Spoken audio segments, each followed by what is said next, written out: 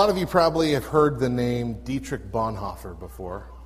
In case you haven't, or if you haven't heard his story in a while, let me give you a refresher. Dietrich Bonhoeffer was a German theologian, pastor, and an anti-Nazi activist who was executed by the Nazis in 1945 for his involvement in a plot to assassinate Hitler. Starting off really light this morning.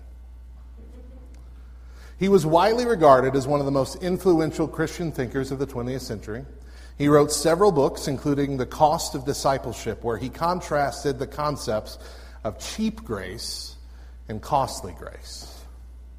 According to Bonhoeffer, cheap grace is the preaching of forgiveness without requiring repentance, baptism without church discipline, communion without confession. Cheap grace is grace without discipleship, grace without the cross, grace without Jesus Christ living and incarnate. On the other hand, costly grace is the treasure hidden in the field. For the sake of it, man will go and sell all he has. It is the kingly rule of Christ for whose sake a man will pluck out the eye which causes him to stumble. It's the call of Jesus Christ at which the disciple leaves his nets and follows him. Costly grace is the gospel which must be sought again and again, the gift that must be asked for, the door at which a man must knock. Costly grace is also the grace that enables us to forgive others as we have been forgiven by God. Bonhoeffer believed that forgiveness is an essential component of Christian life and community. He argued that sin isolates us from God and from each other, and that confession is the way to break through this isolation and restore fellowship. He wrote this: "In confession, the light of the gospel breaks into the darkness and seclusion of the heart. The sin must be brought into the light. The unexpressed must be openly spoken and acknowledged. All that is secret and hidden is made manifest. It is a hard struggle until the sin is openly admitted. But God breaks gates of brass and bars of iron.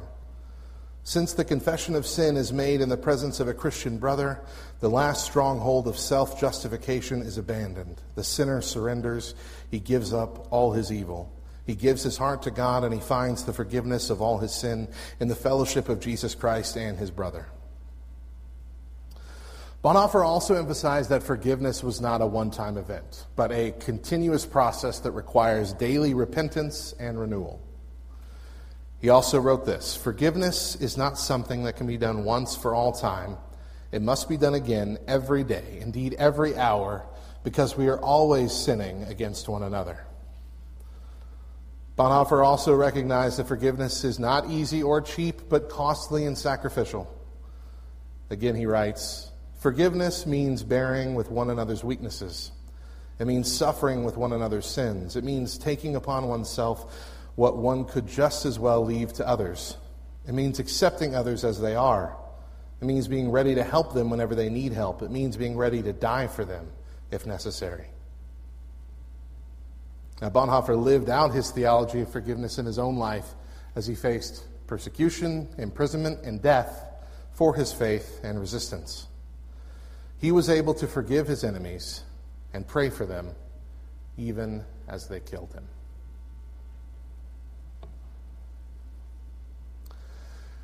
In Isaiah chapter 1, 16 through 17, we see part of the decree of the purification of Jerusalem, where God's people are told a few things. Now, you can read along in your Bible or on your phone, but it's also going to be up on the screen. Isaiah 1, 16 through 17 says, "Wash yourselves, cleanse yourselves, remove your evil deeds from my sight. Stop doing evil. Learn to do what is good. Pursue justice. Correct the oppressor. Defend the rights of the fatherless. Plead the widow's cause." Now, one of the prominent statements there is pursue justice. Over the past few weeks, we've been talking about righteous anger versus radical forgiveness in a series called Unoffendable. The crux of the argument that I'm making is that there is no allotment in Scripture for what we call righteous anger. That human anger cannot be righteous, and cannot be wielded in a righteous manner. But those who disagree have a very valid question. What about injustice? Aren't we supposed to be angry about injustice? What about those horrible things that are happening in the world? What about horrible things that have happened to me? Am I really just supposed to let all of this go? And that is a totally fair question. Can it really be true that we can address injustice without anger? I believe the answer is yes. In fact, I believe we can address injustice much better without anger. Now, at this point, it's critical to stress that justice is important to God. We should not walk away with the impression that injustice isn't a big deal, or that followers of Jesus shouldn't be concerned about the many forms of injustice that we encounter in the world. Injustice is a huge deal. It is something that moves God's heart and moves him to action. And therefore, the same should be true of us. We should take action to confront injustice wherever and whenever we can. We just don't need to get angry in order to make that happen. That's the myth that we've been addressing. Aren't we supposed to get angry about injustice? Biblically, the answer is no. What we're supposed to do is actually do something about it. And that's point number one. Do something about injustice. Now, the example of Dietrich Bonhoeffer reveals that it is better for us to respond to injustice with a clear head rather than being clouded by anger. Now, when talking about this with people, the idea that the Bible doesn't ever endorse human anger as a solution for injustice, I get this reaction particularly from men. But we've got to do something. Yes, agreed. Do something, take action. But if we don't get angry, we won't do anything. Why? You can't just do the right thing because it's the right thing. The Bible gives us ample commands to act, but never ever says to do it out of anger. Instead, we're to be motivated by something very different. Love and obedience born from love. In fact, Paul wrote in 1 Corinthians, it's not on the screen, but Paul wrote in 1 Corinthians the defining motivation that if we do something, even something really good, even something for the kingdom of God, but we do it without love, it's just a bunch of noise. Acting out of love to show mercy, to correct injustices, to set things right, it's beautiful. Love should be the motivation enough to do the right thing. And it's not love like a fuzzy abstraction of cuddling with your puppy. It's not that kind of love. It's love as a gutsy, willful decision to seek the best for others. What the world needs, I think you'll agree, is not a group of people patting themselves on the back for being angry. And there's a lot of that happening in America. We need people who actually set things right. Now think about this. We don't want those responsible for administering justice in our society to be clouded with anger. As Dallas Willard said, whatever you can do with anger, you can do better without it. I'm pretty sure that I have mentioned traffic and driving in every single one of these messages so far, and so I'm not going to break the tradition. Most of us have gotten pulled over for speeding before, right? I won't ask you to raise your hand, but I'm sure most of you have felt this guilt before. It's a common mistake. So let's picture yourself on the side of the road, waiting for that officer behind you to get out of his car, walk up to your window, and you really don't want a ticket, even if you probably deserve a ticket. How do you want that officer to approach you?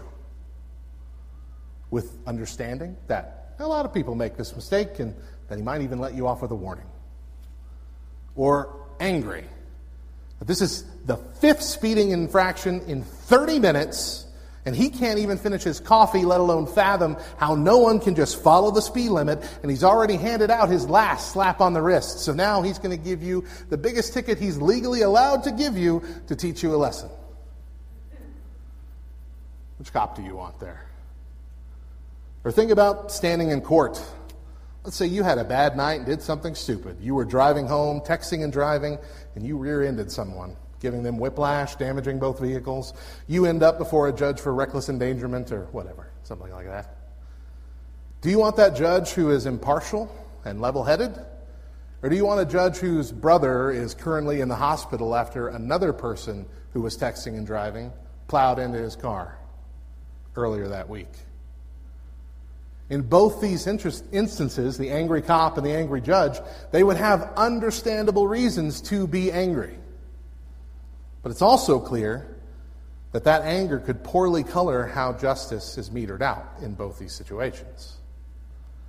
We want people in these kinds of positions of authority to serve justice that is untainted by personal emotion. That's how we better ensure that the punishment fits the crime.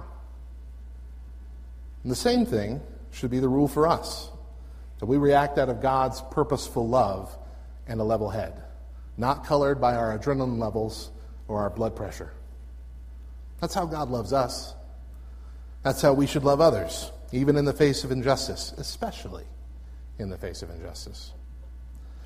However, a more significant issue arises, drawing from years of interacting with numerous individuals who identify as Christians. It's not just a matter of being inattentive to the idea that God loves us. I suspect that many among us actually struggle to believe it. This suspicion is rooted in our behavior, which often reveals our true beliefs. Our professed beliefs aren't solely defined by our words, but by our actions. And from what I've observed, a substantial number of us expend tremendous amount of effort trying to win the favor of a Father who is already well pleased with us. We toil, we stress, we even torment ourselves with the pursuit of acceptance from God. And I could spend hours reciting scriptures that emphasize how we are no longer bound by the law and how through faith in Jesus Christ, God has adopted us into his family. However, I'm well aware of the inevitable response. Christians lining up to argue that it's not entirely true, or that the core issue lies in our immediate need to stop sinning and work harder. And it's no wonder that we find ourselves irritable all the time. We become displeased with others because we're convinced that God is displeased with us. We may believe in God's love, but deep down we suspect that it's conditional, contingent on us straightening out our lives. This is a heavy burden to bear. If Christians indeed rank as some of the most easily offended people on the planet, this burden goes a long way in explaining why. We carry the weight of believing that God has imposed over 600 rules on us in the Old Testament, rules that we know that we cannot perfectly adhere to, and that he's displeased with our efforts no matter what we do. Nevertheless, we persist in trying to meet these standards, which leads to immense frustration with ourselves. And moreover, when we witness others not putting in as much effort as we think that we are, it triggers a sense of righteous indignation. We hope that God will eventually hold them accountable, because if he doesn't, we question the purpose of our striving and sacrifices at all. And so we think that our anger in and of itself is a righteous action on God's behalf. But anger does not lead to action about injustice. It leads to inaction. And that's point number 2. Anger leads to inaction. It's one thing to be aware of injustice and disapprove of it, or to get angry about it. It's quite another thing to act and advocate for justice in ways that produce real change. Ultimately, that's what God has called us to do as his followers, to take action, to seek justice, to follow God's lead by taking steps to make things better.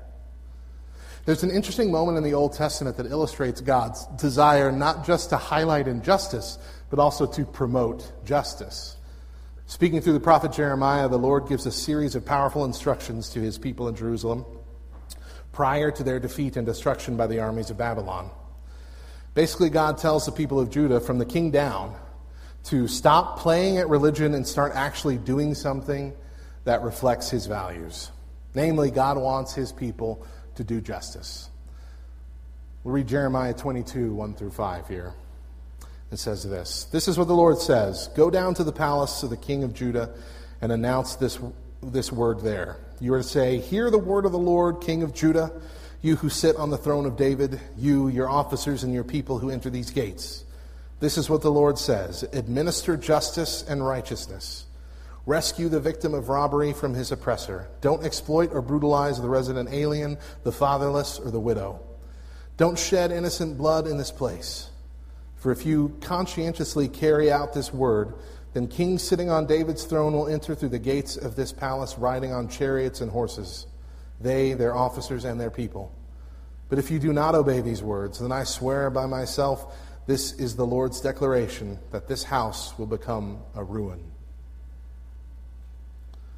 We call our anger righteous because it always seems righteous to us.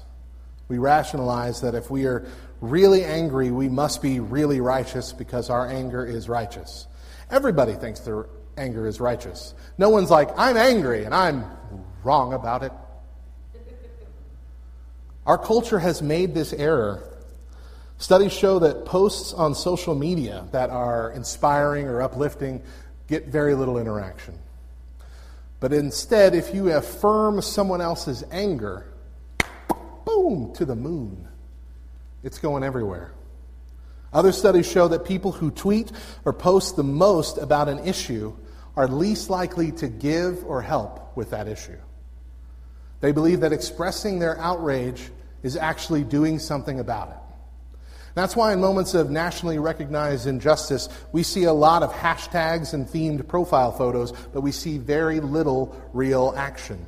Even the church falls into this trap, as we tweet out thoughts and prayers and then never think or pray about it again. We tricked our brain into thinking that we did something because we posted about it.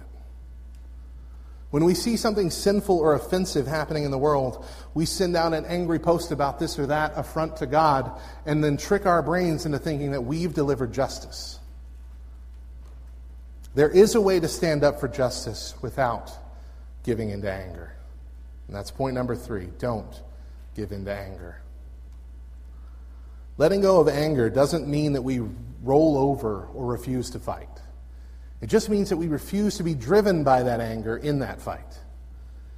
If we're to act against injustice, we should do it because we're angry about we shouldn't do it rather because we're angry about it. We should do it because it's not right.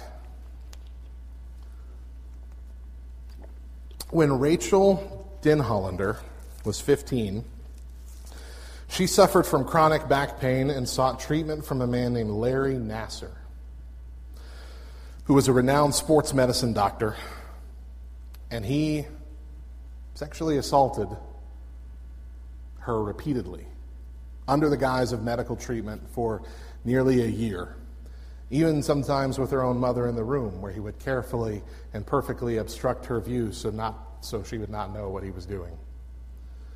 Rachel did not tell anybody about this abuse until she was married and had children. She realized one day that Nassar was still practicing and had access to many young girls.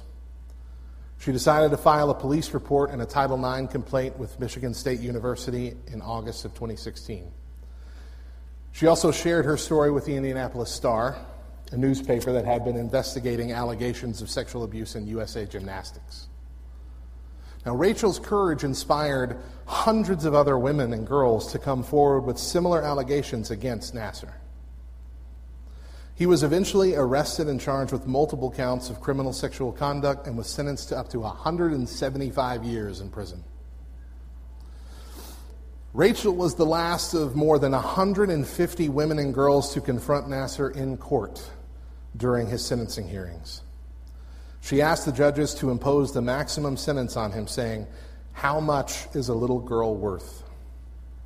She also spoke about the need for accountability and justice for the institutions that enabled and protected Nassar. Now, she is now an attorney, an author, an educator, and a consultant who speaks and writes about sexual abuse prevention, education, and justice. Now, Rachel didn't start this cause out of anger, though she had every right to be angry. She did not act out of vengeance, though most would agree she was owed it. She acted because she realized there must be other victims and that there would likely be more if something wasn't done. She fought for justice, and justice won out. She not only won justice for the hundreds of others who were abused by Nasser, but she also saved an unknown number of others who might have found themselves in his care had nothing been done. Now, the world tells us that we have the right to be angry whenever we've been wronged, and that we should use that anger to seek vengeance against the person, system, or culture that wronged us. This is the concept of retribution. It's an eye for an eye. If you hurt me, I get to hurt you, and I am perfectly justified to carry my anger and bitterness and rage for as long as I decide. And as followers of Christ, we need to reject that way of thinking. We need to let go of our anger and bitterness and desire for vengeance, because we know that those things will only keep us imprisoned to the past. They will harm us and not help us. And for this reason, we need to reject our right to retribution and instead trust God to judge. And such an approach feels revolutionary in our world, but it's what Jesus commanded. In Matthew 5, we're going to read 38 through 48. It says this: "You have heard that it was said, an eye for an eye and a tooth for a tooth. But I tell you, don't resist an evildoer. On the contrary, if anyone slaps you on your right cheek, turn the other to him also. And as for the one who wants to sue you and take away your shirt, let him have your coat as well. And if anyone forces you to go 1 mile, go with him 2. Give to the one who asks you, and don't turn away from the one who wants to borrow from you. You've heard that it was said, love your neighbor and hate your enemy, but I tell you, love your enemies and pray for those who persecute you, so that you may be children of your Father in heaven. For he causes the sun to rise on the evil and the good, and sends rain on the righteous and the unrighteous. For if you love those who love you, what reward will you have? Don't even tax collectors do the same? And if you greet only your brothers and sisters, what are you doing out of the ordinary? Don't even the Gentiles do the same? Be perfect, therefore, as your heavenly Father is perfect." Now, some people hear these verses, especially the ones at the beginning, and think that this means allow yourselves to be victimized. And that's not it at all. This is talking about your heart and your response when you are sinned against, to be countercultural, to do the opposite of what people expect, to act with justice rooted in love instead of anger. Rachel's act was one of love. Not that she loved her abuser, but that she loved justice and loved God. And that justice being served in this matter would be an act of love to all who were hurt and all who could have been. And God delivering justice to Larry Nasser was also an act of love. It forces him to face his actions and gives him an opportunity to make things right with God, even if he won't be able to make things right with everyone he's hurt. A few weeks ago, Larry Nasser was stabbed in prison multiple times, but survived. Rachel, delivering her response to the news on Twitter, said this: "None of the women I've spoken with are rejoicing today. We're grieving the reality that protecting others from Nasser came with the near certainty that we would wake up to news like this someday.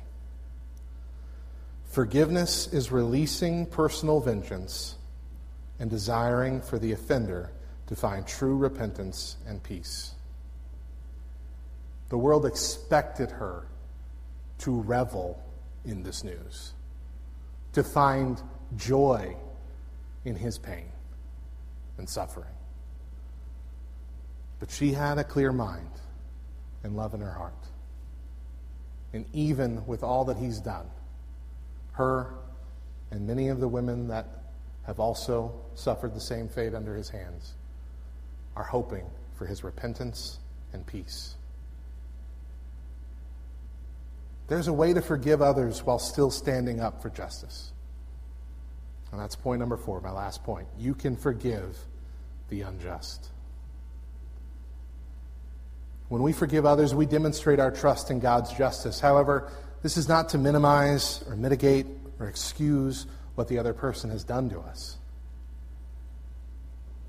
Something that I think we know to be true is that forgiveness is hard.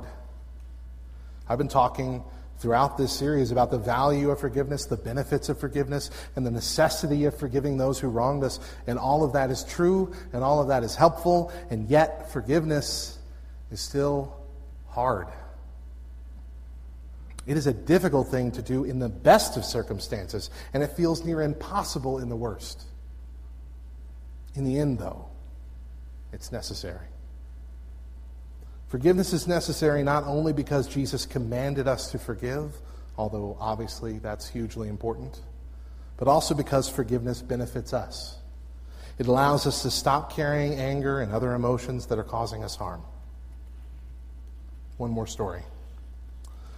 So Krik Sahim was a young boy in Cambodia when the Khmer Rouge regime took over in the country in 1975. He and his family were forced to leave their city and work as laborers in the countryside.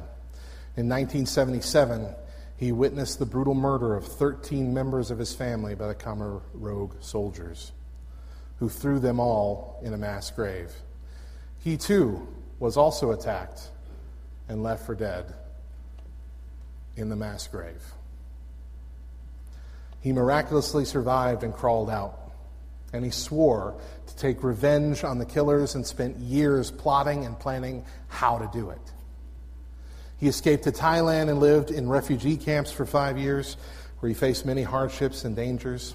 He then moved to Canada, where he continued his education and became a police officer. And it was around this time that he converted to Christianity. But he still struggled with his anger and with his hatred and his bitterness toward the men who killed his family, and still had the desire to pay them back, evil for evil. He realized that he needed to forgive them in order to find peace and healing. He studied the Bible and found comfort and strength in God's Word. He learned that forgiveness is not a sign of weakness, but a divine gift that frees us from the prison of resentment. He decided to return to Cambodia in 1994 and attempt to find the killers. He found 2 of them living in his old village, and he approached them, told them who he was and what they had done to his family. And he also told them that he had come to forgive them and shake their hands. He said that he did not want revenge but reconciliation. He said that he wanted them to know God's love and mercy, and that he hoped that they would repent and accept Jesus as their Savior too. The killers, of course, were shocked and speechless. They could not believe that he had forgiven them for what they had done, and they shook his hand and thanked him for the forgiveness. This is not a story about how the killers were given grace. This is a story about how grace can change the heart of a victim. So Krik Sahim's story is an amazing example of how God can transform a heart filled with hatred into a heart filled with love. It demonstrates that we can extend forgiveness in even the most horrific situations. When we grasp the weight of God's grace towards us, we realize that we don't really have a choice in extending forgiveness, regardless of what has happened. Forgiveness is radical. This is discipleship itself. This requires amazing grace. The world is broken, but we can be agents of forgiveness even as we stand against injustice. There are some questions and concerns about modern life that don't have direct answers in Scripture. How much screen time should I give my kids every day?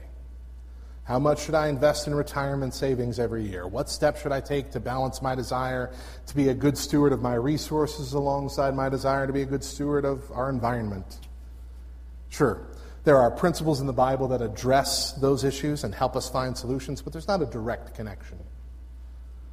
However, that's not the case when it comes to issues such as vengeance, rage, and wrath. On those topics, God has made this abundantly clear. He has told us exactly what he wants us to do, which means the only thing up for debate is whether or not we will obey. We'll end with the example, the words of Paul in Romans 12, verses 17 through 21. Do not repay anyone evil for evil. Give careful thought to do what is honorable in everyone's eyes. If possible, as far as it depends on you, live at peace with everyone. Friends, do not avenge yourselves. Instead, leave room for God's wrath, because it's written, "Vengeance belongs to me. I will repay," says the Lord. But if your enemy is hungry, feed him. If he is thirsty, give him something to drink. For in so doing, you will be heaping fiery coals on his head. Do not be conquered by evil, but conquer evil with